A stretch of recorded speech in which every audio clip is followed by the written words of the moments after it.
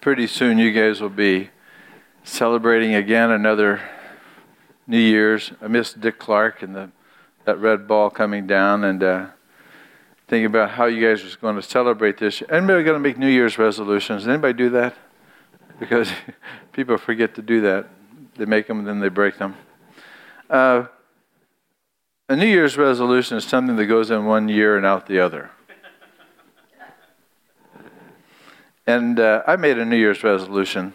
It's to stop hanging out with people who make New Year's resolutions. Well, we've got a new year coming. It'll be a new year and a new you. And there are far more things that are coming up this year that are better than last year, than the things that we leave behind. C.S. Lewis said that. And thinking about all that Isaiah was talking about, I'm going to do something new. And the idea of doing something new means, one, getting rid of the old, those old sins that really kind of hamper our understanding and bog us down. The idea that to live with your heart set free, this year would be a great year. Would you walk in peace? And all the way through the scriptures, it says, if anyone is in Christ, the old does pass away. So there's hope for the fact that this year the best is still to come. And God began a good work. And this year he's going to continue that. And so Paul would say in Corinthians as well, 1 Corinthians 2:9, eye has not seen, and ear has not heard all that God has got prepared for you this year. And so to go through this year, to think that, okay, God, I'm ready to walk with you anew, afresh, and I want to leave that which is behind, and I want to move with you in this new year, but I want to see you, hear you in this brand new year. This year is a new year, but in China, you may know this as the year of the pig. Anybody know about the year of the pig? Last year was the year of the rat. And so if you haven't been in different cultures, you begin to think of how different people celebrate New Year's. And of course, this time I always think about neighborhoods. The neighborhoods in Japan, every neighborhood of about 20 to 30, 40 houses, they would get together in their community and they would burn. They'd have these bonfires, huge bonfires, 10, 15 feet tall fires, and people would bring in these dolls that were good luck dolls, and they would throw them in the fires. And they would put straw on their cars and on their houses to ward off the evil spirits, and they would throw rice wine to chase off those demons. But they always go to the temple, and 5 minutes trying to ring the bell, that big rope this big, and they'd pull down the rope to try to wake up their gods to bless them in the new year. It was crazy over there. In England, they have a tradition that the first person who comes through the door is going to be the one that represents prosperity and good luck. And so it should be a man bringing a loaf of bread and a bottle of wine, and they think that's a good thing, that things will go well. But this thing of the zodiac was kind of an interesting thing to me as I was reflecting on the Chinese and the Japanese and the Orientals. I don't know if you know this, but this year of the pig is based on the whole zodiac system. And the zodiac, from the ancient zodiac astrology, was used way back in the time of Rome. And even before Rome, it was based on the Babylonian astrological charts, which stem way back to Abraham's time of Ur of the Chaldees. The Chaldees and the Babylonians being the same thing. It goes way back to the Bronze Age. So people would look at the stars, and interestingly, Israel knew of the zodiac. When you get into the Old Testament, this is Abraham's backyard. And Abraham, the father of our faith, he was from the region, from Ur of the Chaldees. And so they were very much, as a tribal people, exposed to the night skies and without all the lights of the cities. And so the stars came into play. And God used those stars that Abraham saw as the very promise that his descendants would be as the stars. So going back clear to Abraham, you find the work of the stars involved, because even the stars, David would say, would declare the glory of God. And so way back in the Old Testament, you find in biblical times that the stars would represent not only God's blessing, but there was something about how they would use those stars to navigate their year. And so in the Old Testament, you would find in the Hebrew Scripture, in Ezekiel in particular, in Ezekiel you would have the lion, Leo, the bull is Taurus, the man representing Aquarius, and the eagle representing Scorpio, even back in Ezekiel. And if you remember, Psalms talks about Orion, and it talks about the bear, the Ursa Major, and Draco, the serpent. But if you go back to Vacation Bible School, where we had Babylon, you would see that not only would you have the signs of the zodiac, but going back into Babylon, that lion and those astrologers that Daniel had to deal with in the book of Daniel, they were astrologers steeped in thinking what was the alignment of the stars, and if we could understand the stars, we could interpret the influence that they would have on governing. And yet we know from Daniel on that those stars were part of the very instruments that the wise men would use to follow Christ. And so they figured out from Babylon how they would find the Christ child. And so there's a lot of references to the use of astrology, but at the same time, you will find people in this day and age who will try to read into Scripture and try to meld astrology and the Bible together. I know some Russian Christians who are into numerology, and they were into astrology, and they tried to figure out the Bible means this and secret codes and so on and so forth. And yet God specifies that we as Christians are not to be involved in looking to pagan religions or pagan symbols to find out guidance. And yet our horoscopes are very much present today. As you think about, as God sees them, they will be as stubble in judgment. They're not of God, and we are warned we're expressly forbidden in Scripture, do not go to these for any kind of wisdom or guidance. And several times in the Old Testament, Israel fell into this idea that this was a common practice. And they did that which everybody did at that time.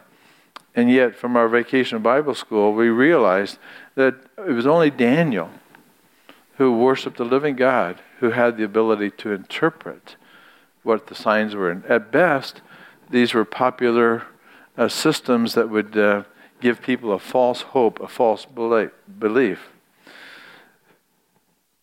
But in contrast to those guys, Daniel walked with God, and Daniel knew what God would say, and as a prophet, he was very clear and not confused because Daniel understood how to hear the voice of God. And it's that theme that I want to talk about this as we come together this year, that my hope and my desire is that you would learn how to walk and hear God personally every day of your life as we move into understanding this wondrous thing we call the Christian life. That follow me. Christ Christ wants to walk with you. Christ wants to counsel you. He's the wonderful counselor.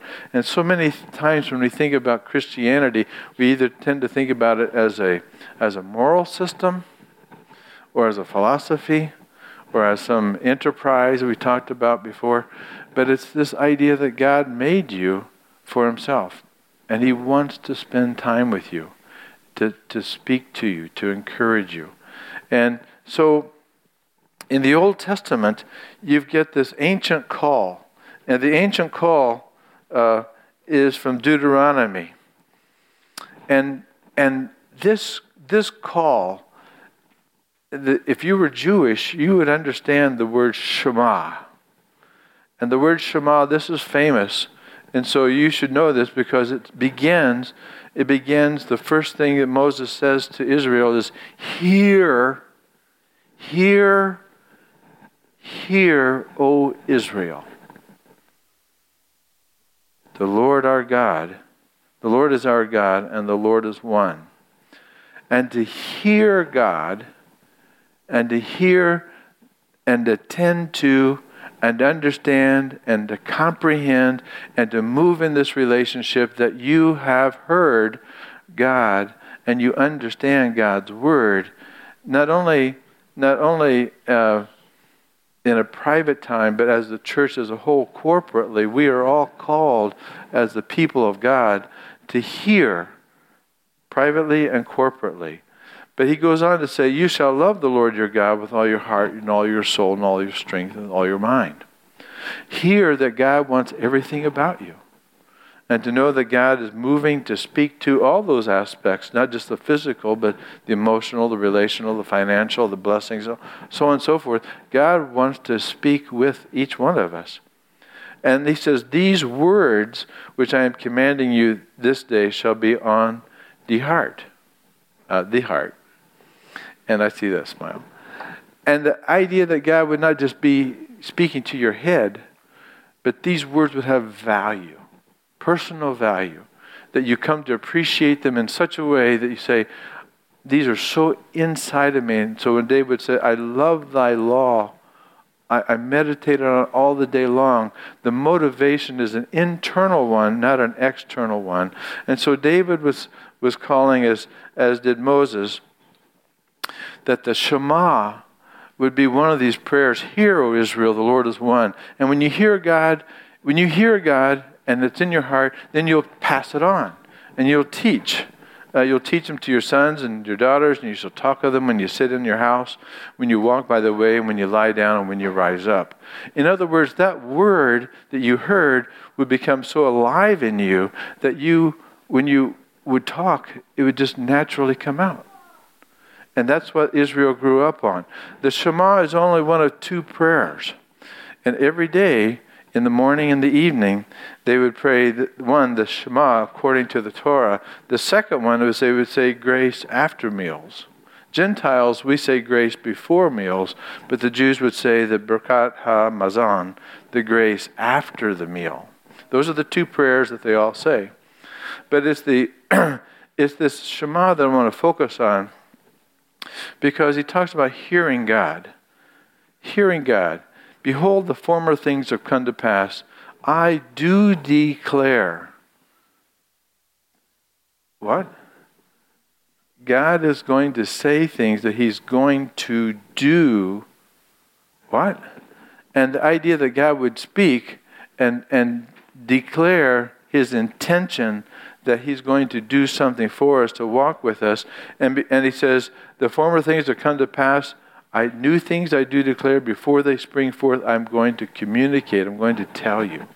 So what we have in Scripture is a God who is not just there and not just silent, but he is a God who's there and he speaks. He speaks and communicates because God is a God of relationships. If you believe anything about the Bible, God is a God who communicates for the purpose of relationship. And therefore, as you study this, as I studied last week, you read, Kim, the John 1:1. Well, I went back, and this week I discovered something I never knew about. You know this passage, John 1:1. In the beginning was was the Word, and the Word was with God, and the Word was God. Very famous verse, common verse. Well, one of the things I did is I went back to study that. I thought, well, the word, when you do the Greek study, the word is logos, which I understand. The word was logos. But I came to understand something in my reading that I never heard before. I'm 60, almost 66 next year. I never heard this. And the word was not translated logos in the Bible for many years. The Catholic Church has used the Latin Vulgate from the 4th century on, and they translated it. Jerome translated that in 380 something. He translated it that the word was verbum, not logos. It's in Latin form, and the word verbum just means word. The word was the word. Like a dictionary entity, just one word unit, the word was the word. And that was the word verbum. But the Latin wasn't the right word. The other word that they would use was sermo. Sermo? Never heard sermo. But wait a minute. I write sermos. It's the root of sermon. And in the Latin, the word was the sermon. And that got my attention. So I looked up what the word sermo meant. You know what the word sermo meant? It means conversation. The word was the conversation. And the conversation was with God, and God was the pros he was with. It means the Word was face to face, the Son with the Father and the Son had a conversation, and that conversation was with God, and the conversation was God. God was the very communication in a relationship, not just an entity, not just a dictionary definition, but here you got in the beginning was the Word, and so you have Jesus listening to the Father and the Father listening to the Son. And so I thought,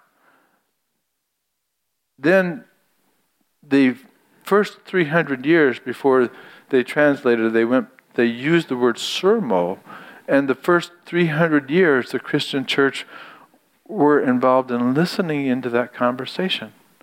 They were invited into the conversation to hear Jesus speak with the Father and the Father speak with Jesus. And that became the pattern for the Christians, because the Christians entered into a relationship where they were hearing this conversation. I didn't know that. Never heard about that. So we have in the Bible that God wants to speak, except here's a problem. When God speaks, it's not always clear. You find that true? That sometimes it's hard to hear God. Sometimes it's confusing. And so as we think about what the Bible, as God speaking to us, we've got some trouble, because we don't think like God thinks. And His ways are higher than our ways. And a lot of time when God speaks, our expectation of what He says is so different than what He means. Let me give you some illustrations. Because when God speaks, He not only speaks to clarify, sometimes He speaks to confound or disconfirm. Now, interestingly, when Jesus came on the scene, God would say things almost and do things in a way that just doesn't make sense. Why would you have a bush burning and not burn? Why would you have a Jesus come to a virgin? Wait a minute, It makes you scratch your mind and think, the way God does things, as He says, are higher than our ways. And so instead of on a horse, He comes on a donkey. And that's confusing. And when Jesus presented Himself as the Messiah, they really didn't get Him. And He particularly wanted to address and confuse people, because what He was doing was He was exposing their inability to hear God afresh. And therefore Nicodemus was stuck in his pattern. And if you're stuck in your conceived notions of what God should do or say or think, you've locked God out and you've quenched the Spirit. So Nicodemus would say, wait a minute, Jesus, you're saying I've got to be born again? I don't get it. There's a lot of times when Jesus would speak that people didn't get. Remember when Peter was saying, and James and John were there on the Mount of Transfiguration, and Jesus would say, you're hearing people. Who do people say that I am? And you notice all the disciples probably, they chimed in, but it was only Peter. It was only Peter who said, well, you're the Messiah. You're the Christ. And then Jesus said, Peter, this wasn't your understanding. This was revealed to you by the Holy Spirit. And He has made this known to you. And Jesus affirmed that, but at the same time, Peter turned around and said, well, this thing about you going to Jerusalem and being crucified for 3 days, no, that's not going to happen. And so somehow Peter was clear on one thing and confused on the other thing. And that's what we get sometimes. We hear God sometimes, and we don't hear Him other times, and we get confused. But God honored Peter when he recognized the Spirit was at work. When Peter heard, Jesus says, on this rock, I'm going to build my church.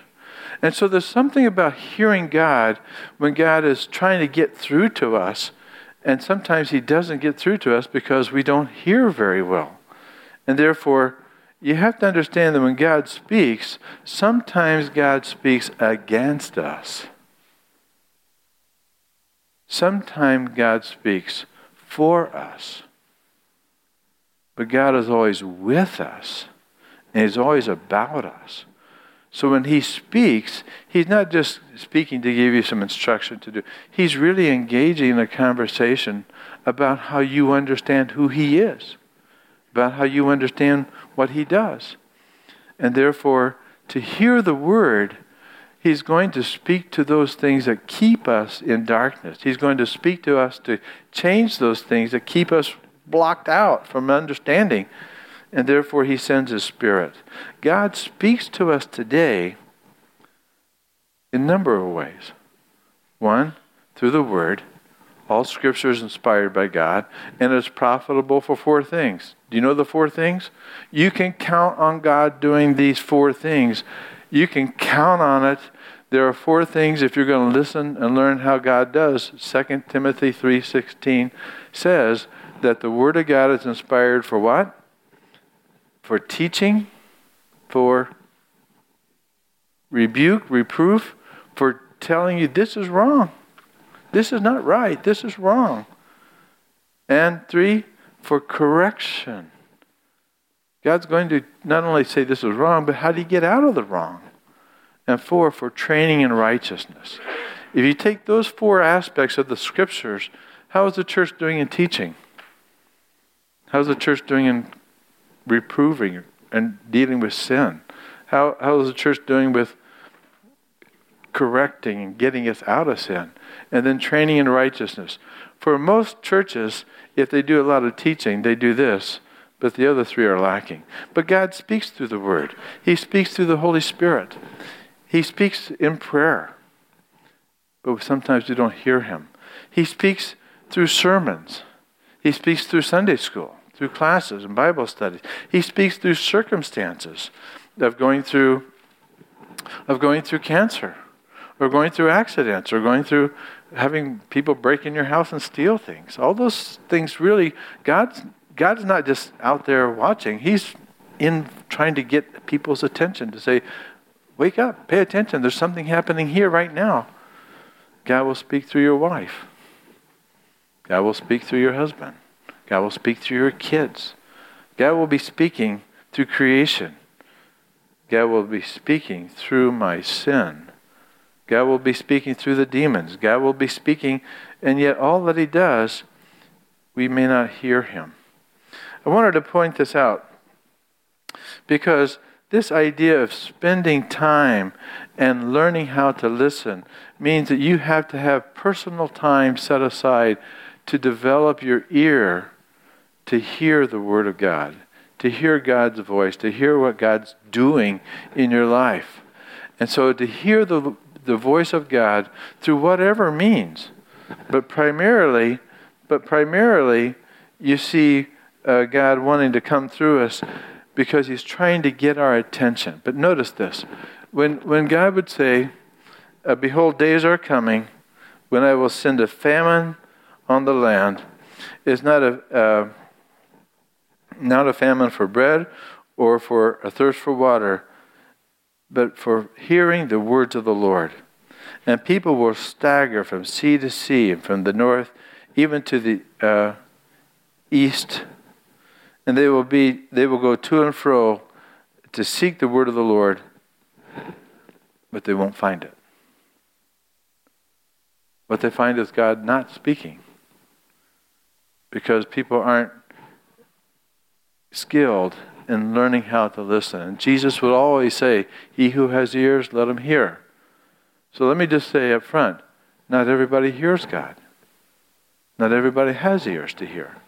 And therefore, it led me to think this week that, if I can get this screen up, that when you think about people that you deal with, that there are people who just can't hear God at all. There are people who are dead in their spirits. There are people who are deaf. They may be physically alive, but there's something broken in their hearing. They can't hear because they're separate. They're distant from God. They won't be able to find God even if they wanted to, because they're in a different location. Then there are people who are just in denial. I don't want to hear God. I don't want to hear God. And recognize that there is a resistance that's going on in the heart of some people, that if you talk about God, they will just go silent and dumb, because they really don't know how to enter into this relationship. They can't, because they're separated from God. And therefore, you find people are very defensive. And they don't want anybody to talk spiritual, because it's going to make them look bad, or they're going to be convicted or something. They just, no. And so the hands up, right up. No, I don't want to talk about that. And if you meet people like that, you realize that you can find people who will be in resistance. And therefore, they may end up debating you to deal with their internal struggle. But there are a lot of people who just don't have ears. And you work with them. You work with them. Like you mentioned your friend Megan. There's people who just, if they open that door, a whole lot of light's going to come in. And they don't know how to deal with the light. Therefore, they better stay away. And yet, even as Christians, sometimes you find that we get conditioned to not listening. And therefore, for believers, there's a warning that you can become dull of hearing. That you get so used to things that you just kind of lose any kind of passion or interest or attention. And there are warnings in scriptures that if you become dull, you are going to be more prone to attack, more open to weaknesses, because you will be drifting and allow for things to come in that you shouldn't allow to come in. Temptation and sin.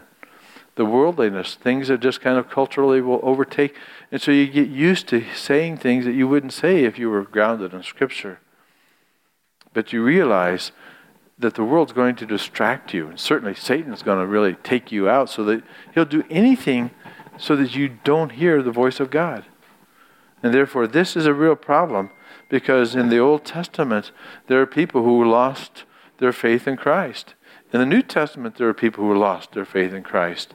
Not that they were lost, but they were Christians, but they just lost their ability to hear God. And therefore, you move into this stage where if you really want this year to be a good year, this is the year, not of the pig, but the year of the lion. The royal lion, Aslan.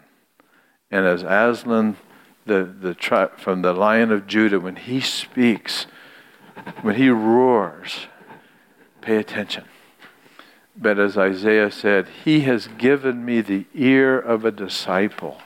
Morning by morning I awaken to be instructed. And this one has an ear that's trained to hear, trained to discern.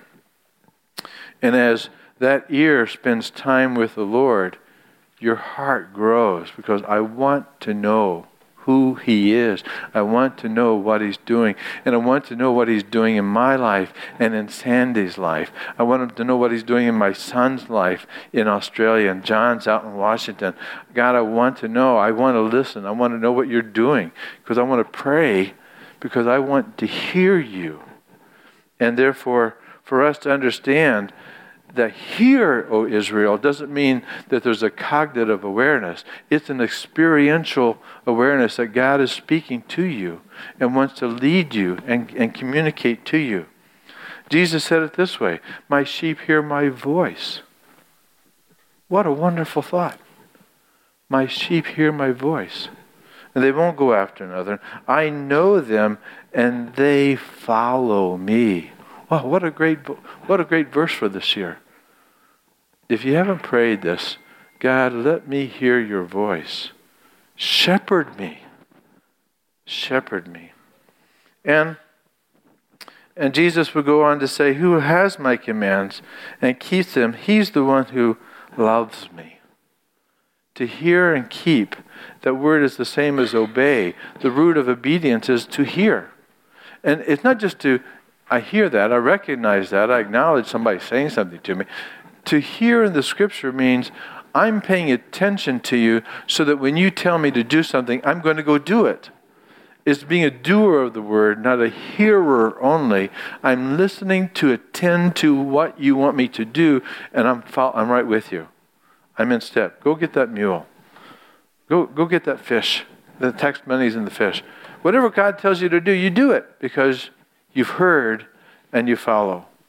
Well, Jesus will go on to say, this was Isaiah, the sovereign Lord has given me a well-instructed tongue to know the word, to sustain the weary. And if you're with people and sometimes you don't know what to say, to pray and say, Lord, what do I say in this circumstance with this person? Give me the wisdom to hear you speak, so I may know how to sustain the weary with the word. Well, we learn these things. We know these things. But Timothy was instructed by Paul, as we learned in the Sunday school today. But notice this. He said one thing. He says, Timothy, you, however, you continue in the things that you have learned, you have heard, you have processed. It's information. You've got the data dump. You know the Bible. And you know these things. But notice what the other verb is. You've learned and become convinced of. There are people who have learned, but they're not convinced. And therefore, to spend time with God so that you do know that who God is and what God says is your anchor of your soul, and you're grounded in the Scripture, that you won't go to some zodiac, you won't go to something else, you'll go to the Lord Himself. He says, but become convinced of these things, that from childhood you have known the sacred writings, which are able to give you the wisdom that leads to salvation through faith, which is in Christ Jesus. And there it is again. Where are those anchored? It's back in the Scripture. But you've got to become convinced of those things. How do you get convinced of those things? You've got to hear the Holy Spirit convincing you, moving you. But you've got to hear Him. And therefore, as we close this year, I go back to what I said a year ago, that your heart of devotion, the same as Mary and Peter and John and the Apostle Paul, they were all people who had the heart set free. They were really free of heart because they heard the Lord, and the Lord gave them confidence and strength. It wouldn't make a difference what the world would say. You hear His voice. And my prayer for you this year as we get in is like we sang in the song, ponder anew what the Almighty can do if with His love He befriend us. Well, ponder anew. If you walk this year day by day, listening for Christ, looking for Christ to teach you, to rebuke you, reprove you, to correct you, and to train you to keep in step with the Spirit. That's what I hope this year. That's what I'm praying as we move into the Lord speaks to you and you speak back to the Lord.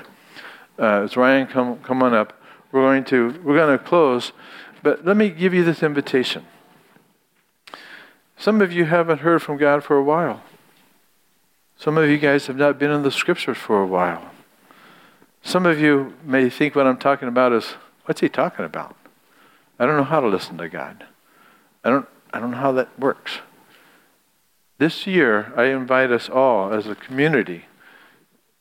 This is not just the year of the pig or the year of the rat, it's a year of the learning from the lion. We want to be a learning community. We want to learn how to grow and encourage each other, to grow and build each other, as we've been talking about in Ephesians, so that we all mature in our ability to walk with Christ. And that's my prayer for us as we go into this year, that God's going to let the old pass away and going to teach us new ways as we go deeper in our walk with Him. It sounds exciting to me, because I'm wondering what God's going to teach you and what you can share with each other so that we all grow. Well, that's good news. Let's close with a word of prayer. Father, when we cry to you, your word says you hear every word. But it's not just a word, it's a conversation. And somehow we shut off the conversation. Sometimes you don't even hear it. So we would come to you and say, would you give us your wisdom? Help us understand what this is all about this year. As you want to do new things, we want to ponder anew, and we want to see you at work.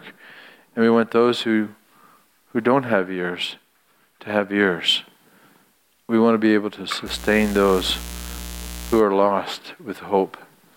So Lord, would you come and would you grace us with the ability by your Spirit to listen to you and to obey you. And so we ask you would do these things for your glory, for the growth of the church, and for our personal relationship with you.